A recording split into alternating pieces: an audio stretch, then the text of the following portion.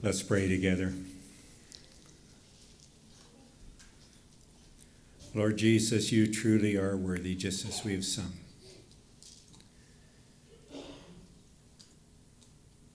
And when we one day partake of the things that you prepared for us, we are going to sing your praises, and we are going to shout out that you are worthy. So I just pray that as we look at this morning, at the future that you prepared for us, that we would just be in awe of you. I ask this in Jesus' name. Amen.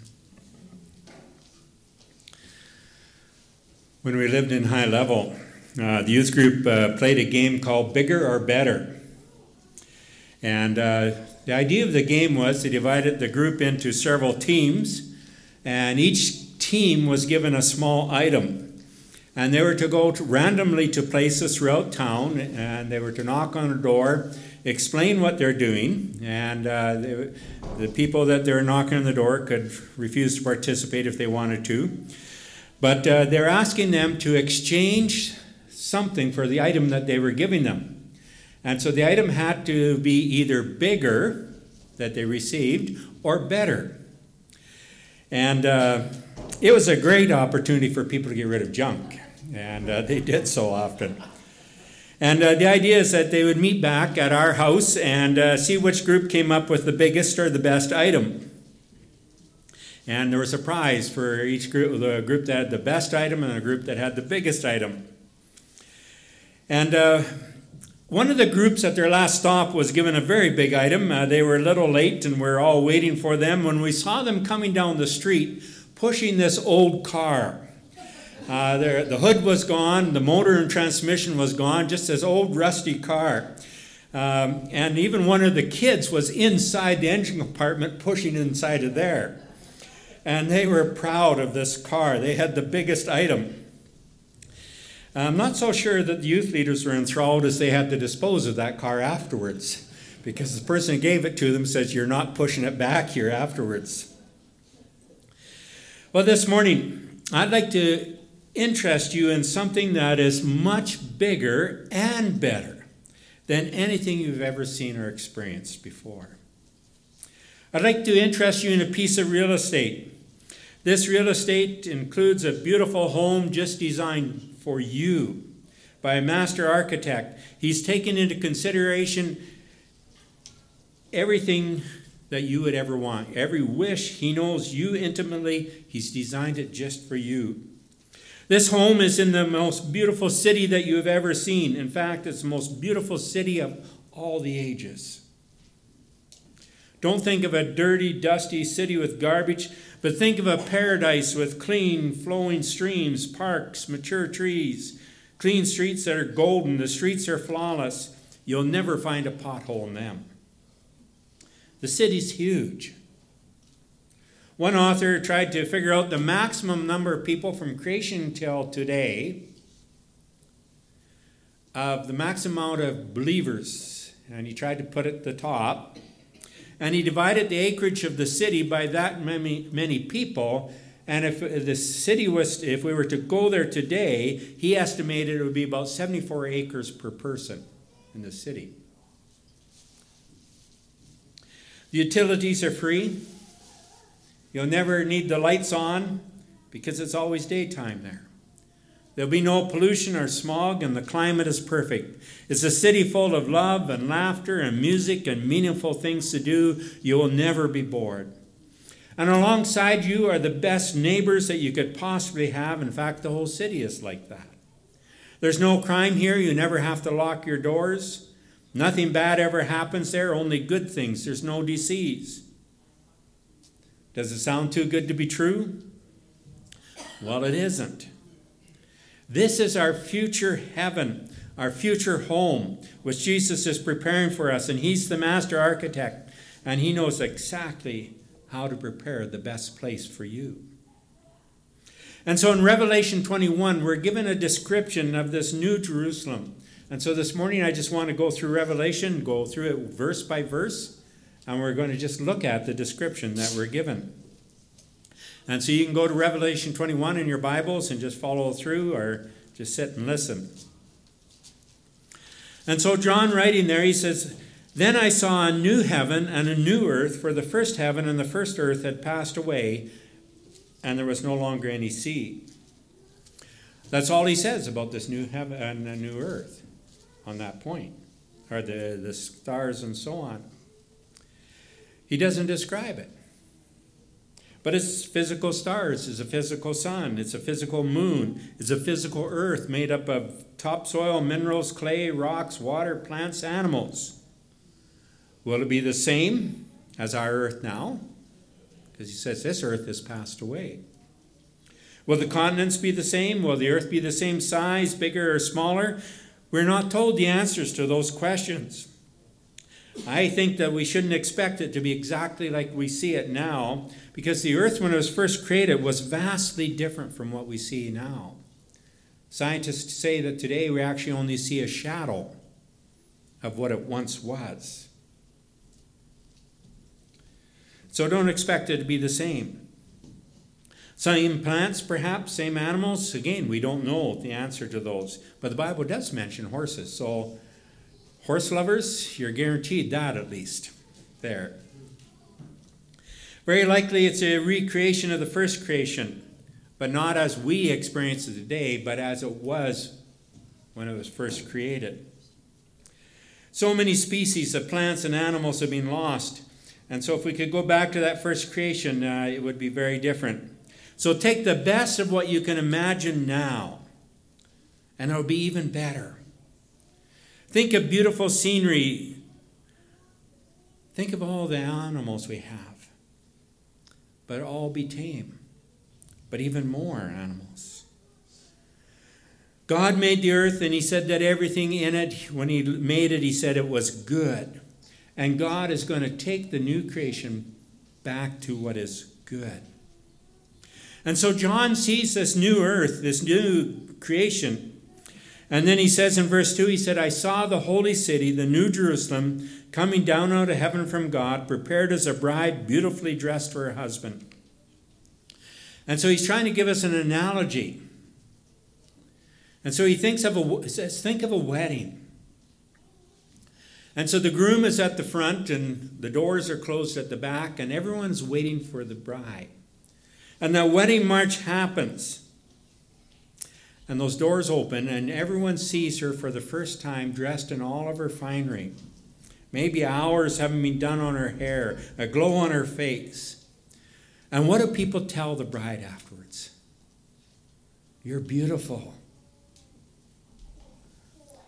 And as he sees this new city coming down, that's the only way he can describe it. He says, it's just beautiful. It was a moment of beauty and joy to him as he saw it.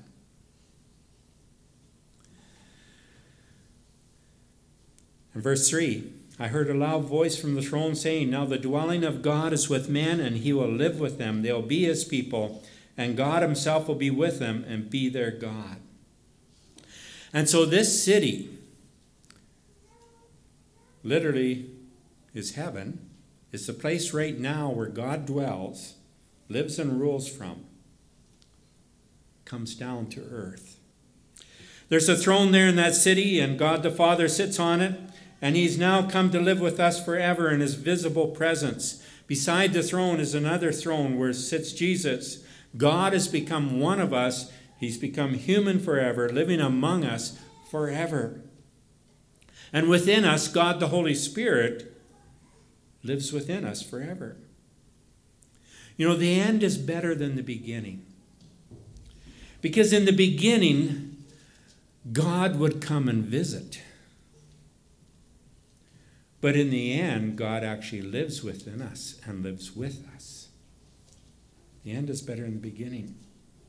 Forever he'll live with us. Forever we'll be his people. There'll be no strain, no sinning, no one ever losing this relationship. Forever he'll personally be with us. He will personally be your God. Forever. Does that get you excited? It should. Because if that doesn't get you excited this morning, because that's the best part of heaven, if that doesn't get you excited, you need to look at your life and ask yourself, why doesn't it get me excited?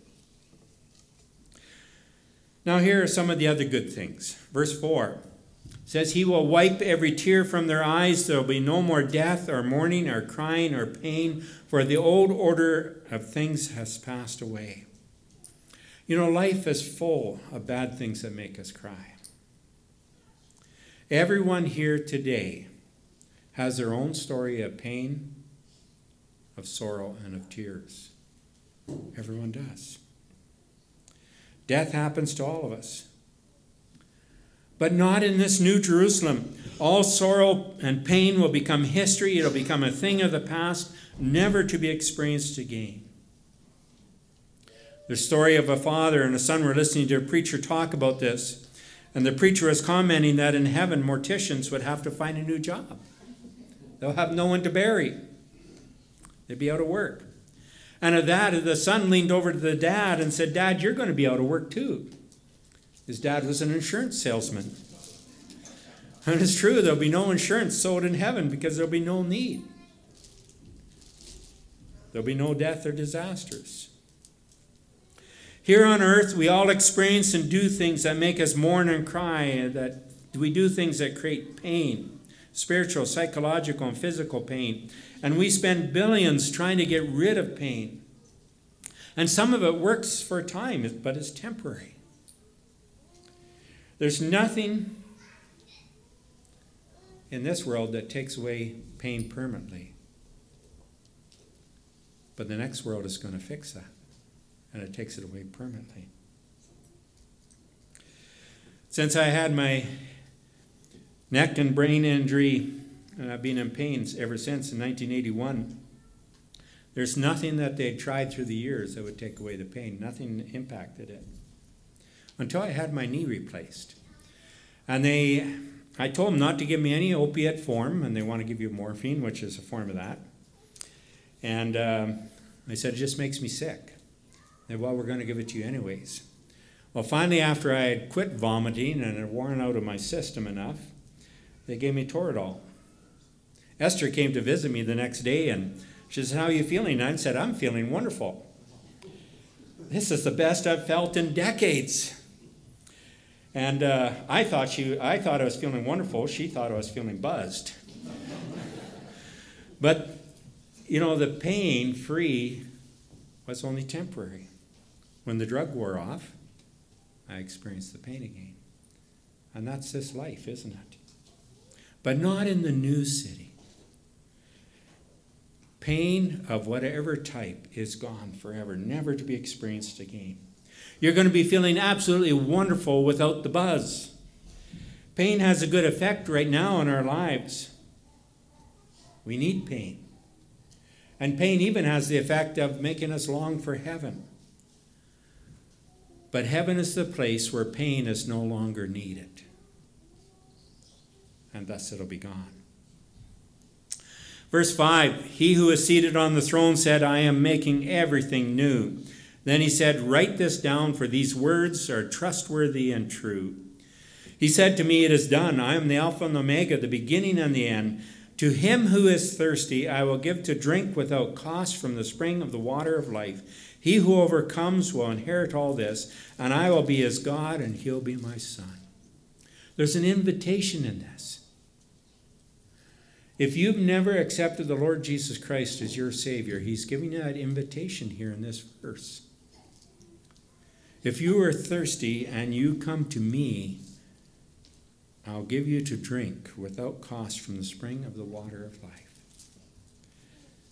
You will inherit all of this, and I'll be your God, and you'll be my child. What an invitation. But he doesn't just start with that invitation. He says, if you accept that, it's done. These words are trustworthy and true. I am the beginning and the end. This is as sure as my word. It has to happen because God has declared it done. You will drink of that spring of water of life forever. You will inherit all of this. God will be your God forever, and you will be his son or daughter forever. It is done. Even though you haven't experienced it yet, God in his thinking says it's done. It's an accomplished fact. It's sure. Verse 8 says, the cowardly, the unbelieving, the vile, the murderers, the sexually immoral, those who practice the magic arts, the idolaters, and all liars, their place will be in the fiery lake of burning sulfur. This is the second death. And so John says that there's a group of people who will never experience this new city. They'll never experience this new earth, this new life. They'll never drink of the streams of living water. And it has to be that way, because heaven wouldn't be heaven if those who reject God, those who are evil, were allowed into heaven. Because if evil could enter heaven, heaven would just become like what we have today. Full of sin and pain. God has to quarantine all sin, all hate, all pain, all evil away from heaven. And so God quarantines all of that into a place that's called hell. And yes, hell is real. Hell is the place where those who do not want God, those who do not want to repent of their sin, it's the place where they go. Heaven is the place where all those who have accepted God's invitation go.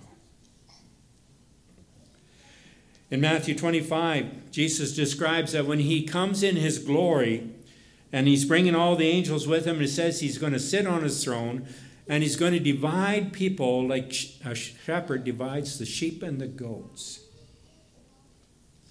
And he's going to put the goats on one side and the sheep on the other side. And he's comparing the sheep to the believers. And he tells the sheep, come into my presence. The king will say to those on his right, come, you who are blessed by my Father, take your inheritance, the kingdom prepared for you since the creation of the world. Then he will say to those on his left, depart from me, you who are cursed, into the eternal fire prepared for the devil and his angels. And so I encourage you this morning that you make sure you're not of that second group. Because today we can sit here together. But Jesus is saying there's a day coming where the division will happen, where you'll never sit together again. You'll be divided into the two groups. And if you're not sure which group you're in, please talk to someone here this morning and we'll help you. But heaven will be such a beautiful place because all evil will be kept out of it forever. John goes on in verse 9, he says that one of the seven angels who had the seven bowls full of the seven last plagues came and said to me, come, I will show you the bride, the wife of the Lamb. And he carried me away in the Spirit to a mountain great and high. And so the angel takes John to a mountain that's, he says, great and high. He's giving him the best seat in the house, so to speak, to be able to watch this heavenly city, Jerusalem, come down to rest on this new earth. Now, perhaps the mountain is great and high. Often it describes in the Bible that like Jerusalem was built on the side of a mountain. You had the temple up higher than the city. And I wonder if the new Jerusalem is going to be patterned after that. But we're also going to see why he needs to be on such a high mountain when we see the size of the city, if he's going to see it in perspective. He goes on, he says, he showed me the holy city, Jerusalem, coming down out of heaven from God. It shone with the glory of God, and its brilliance was like that of a very precious jewel, like a jasper, clear as crystal. Now, if you listen to we're there at Arm Lake 2 weeks ago, and you listen to my sermon about the present heaven, and all the descriptions of light, split into all the colors of light, all reflecting God's light. We have the same thing happening here. That's what this New Jerusalem is designed, designed to reflect light in all its colors. Wherever God displays himself, he does so in brilliant light, not just white light, but vibrant colors. Now, why does John compare it to jasper? Because you can find jasper, I believe, in all the different colors. And he describes this jasper as being like a crystal, clear as crystal.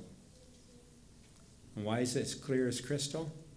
Because the light shines through and just reflects that. Verse 12, It had a great high wall, 12 gates, with 12 angels at the gates. On the gates were written the names of the 12 tribes of Israel. There were 3 gates on the east, 3 on the north, 3 on the south, and 3 on the west. The wall of the city had 12 foundations, and on them were the names of the 12 apostles of the Lamb. The angel who talked with me had a measuring rod of gold to measure the city, its gates and its walls. The city was laid out like a square, as long as it was wide. He measured the city with a rod and found it to be 12,000 stadia in length, and as wide and as high as it is long. He measured its wall, and it was 144 cubits thick by man's measurement, which the angel was using. So let's try to picture this city for a moment. We're going to take a drive around the city. Now you turn that measurement, the ancient measurement stadia, into the 12,000 stadia into ours today. If you're going to take a drive, you're going to drive for 1,400 to 1,500 miles just for one side. So 2,250 to 2,400 kilometers just to one side. So we'll just take that in between there of 2,300 kilometers. So you drive for 2,300 kilometers. On that distance, you pass 3 gates. So a huge distance between the gates. You reach the corner. Now you drive for another 2,300 kilometers. Again, 3 gates. You reach the corner. You drive for another 2,300 kilometers. Again, 3 gates. Now you turn that corner and you drive for another 2,300 kilometers. Again, 3 gates, and you're back where you began. It's a long distance. You've just traveled 9,200 kilometers to go around the city. So this slide gives you a perspective. If you were to impose that on North America, that's the size of the city. Huge. Now, you would have to be on a high and lofty mountain to be able to see that in perspective coming down. Now, here's what really astonishes me, and my brain can't grasp it. John says the city is as high as it's wide and long, so it's 2,300 kilometers high.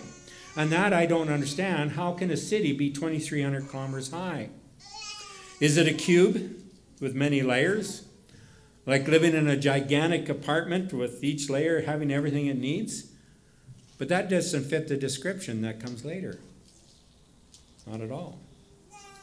Is it a triangle like a pyramid? Is it a high mountain? Or is it something else that's totally outside of our experience and comprehension, and John just can't describe it to us? And I'd say that's more likely the case.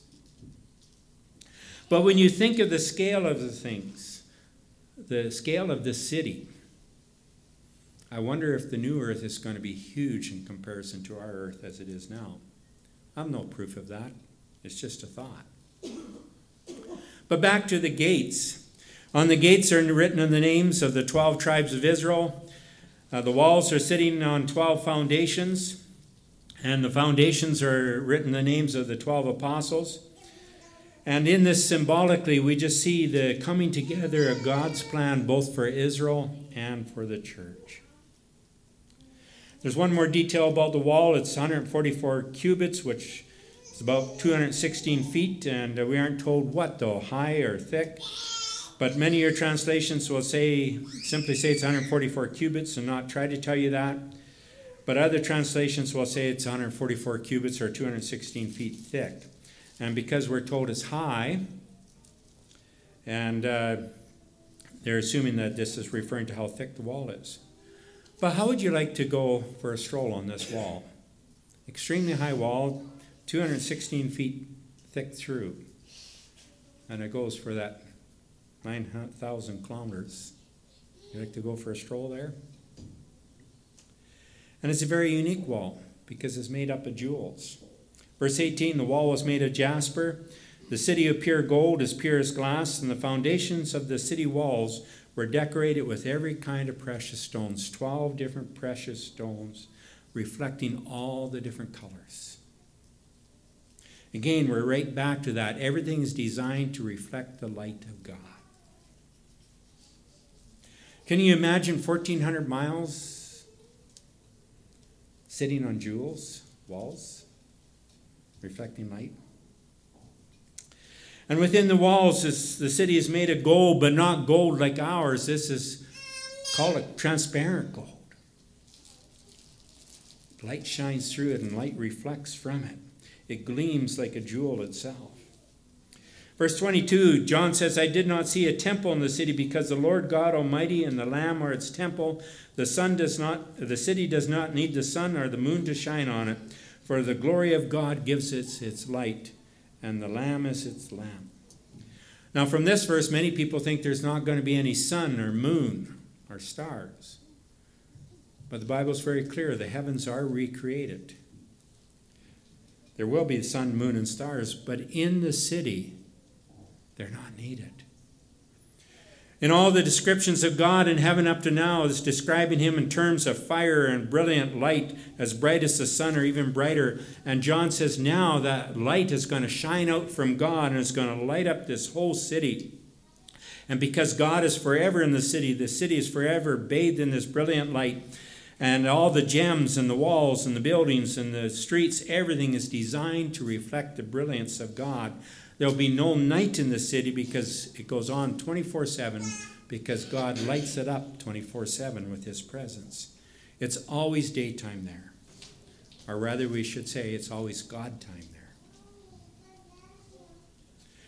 Verse 24, the nations will walk by its light, and the kings of the earth will bring their splendor into it. On no day will the gates be shut, for there will be no night there. The glory and honor of the nations will be brought into it. So now we have some new information. There are nations outside this city. And they're going to come into the city, and they're going to bring their glory and splendor into this city. And so who are these nations? We're not told.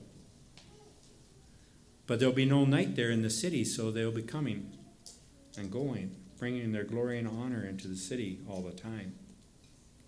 Verse 27, nothing impure will ever enter it, nor will anyone who does what is shameful or deceitful, but only those whose names are written in the book of life. So all these nations have their names written in the book of life. John goes on, gives us some more details about these nations. Verse 22. He says, the angel showed me the river of the water of life, as clear as crystal, flowing from the throne of God and the Lamb, down the middle of the great street of the city. And so try to picture this.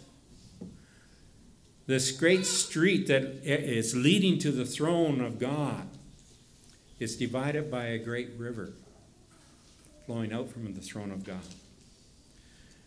It's the water of life that's flowing out from God's throne. On each side of the river stood the tree of life, bearing 12 crops of fruit, yielding its fruit every month, and the leaves of the tree are for the healing of the nations. No longer will there be any curse. Now we have a new piece of information. These nations are mortals. Paul in 1 Corinthians 15 is very clear that we give up mortality when we die. We're resurrected with immortality. But these nations are mortal who require to drink.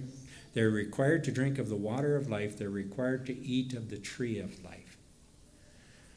So they're like Adam and Eve. Adam and Eve were not created immortal. They were created as mortals, and they had to eat of the tree of life. So their bodies would be always renewed, and they could continue to live. And that's why God kicked them out of the garden, so they couldn't eat of the tree of life. And so then death set in. And so we have this water of life and there's these trees of life that they're eating from. And they bear fruit every month, and even the leaves can be eaten. And they bring healing, it says, to the nations. And the throne of God, it says, and the Lamb will be in the city, and his servants will serve him. Heaven's not just a place of luxury and delicious banquets. We're going to have work to do. We're going to serve God. As humans, we were created to work. We were created to work. Work brings meaning, joy, and satisfaction into life. It was the curse that turned work into drudgery and hardship. Again, work will take its rightful place. And we'll be serving him forever. It says they will see his face, and his name will be on their foreheads. Again, we're brought back to this. The pinnacle and joy and delight in heaven is going to be our relationship with God. Verse 5, there will be no more night. They'll not need the light of the lamp or the light of the sun, for the Lord their God will give them the light, and they will reign forever and ever. So who are we going to be reigning over? You're going to have to use your imaginations there. This is your future home. Wainwright is only a temporary home. And everything that you have labored for and you have built here in Wainwright, one day is going to burn up. It's going to cease to exist. It's going to become nothing. This New Jerusalem is our eternal, our final, our forever home, and what a home it'll be. Now, to most people, the thought of home brings a feeling of warmth and comfort, a sense of security, and maybe even joy. And it's my prayer this week you have listened to John's description of your future home, that you gained an excitement for what's coming. But even more than that, I hope that within you, your spirit connected with that sense of home. This is what I long for. This is home. This is what I'm waiting for. C.S. Lewis, writing the Narnia series of children's books, in his last book called The Last Battle, there's a final battle between good and evil. And at the end of the battle, Aslan, who is a figure of Christ there in the book, picture of Christ, he brings an end to the land of Narnia. And as the children and the talking animals move from a dying Narnia into a new land, a new world, a sudden realization hits them. The new world is similar to the old world of Narnia, which they have just left. And in trying to describe the difference between the old Narnia and the new Narnia, C.S. Lewis takes us to the picture of a window and a mirror. And the mirror reflects what you see out the window. So you look out the window and you're looking at a beautiful valley. Then you turn to look at the mirror and you see the same picture. But the reflection in the mirror is somehow different. It's somehow deeper. It's somehow more wonderful. Somehow, he says, more like a place in a story you've never heard, but which you very much want to know. And then quoting the book, he says, the difference between the old Narnia and the new Narnia was like that. The new one was like a deeper country. Every rock and flower and blade of grass looked as if it meant more. I can't describe it any better than that. If you ever get there, you'll know what I mean. It was a unicorn who summed up what everyone was feeling. He stamped his right forehoof on the ground and neighed, and then he cried, I've come home at last. This is my real country. I belong here. This is the land that I've been looking for all my life, though I never knew it till now. The reason why we loved the old Narnia is that sometimes it looked a little like this. Come further up, come further in. Let me just change the words, and I think we're going to identify with that unicorn. I've come home at last. This is my real country. I belong here. This is the land that I have been looking for all my life. I never knew it till now. The reason that I loved this earth so much was that sometimes it looked a little bit like this. Come with me further up and further in. Let's pray. Heavenly Father, your word has said that no eye has seen, no ear has heard, no mind has conceived what God has prepared for those who love him. And today we've just caught a little bit of a glimpse. John trying to describe something that very earth-like, very like what we experience now, and yet so much greater and better and indescribable. And that's our future.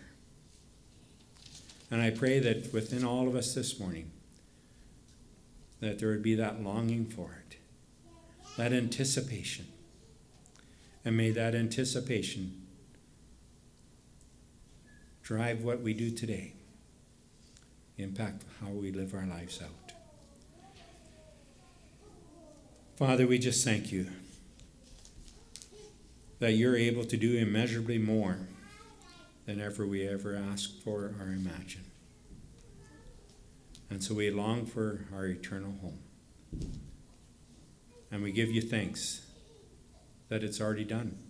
It's sure, because your word has said so. We thank you in the name of Jesus. Amen.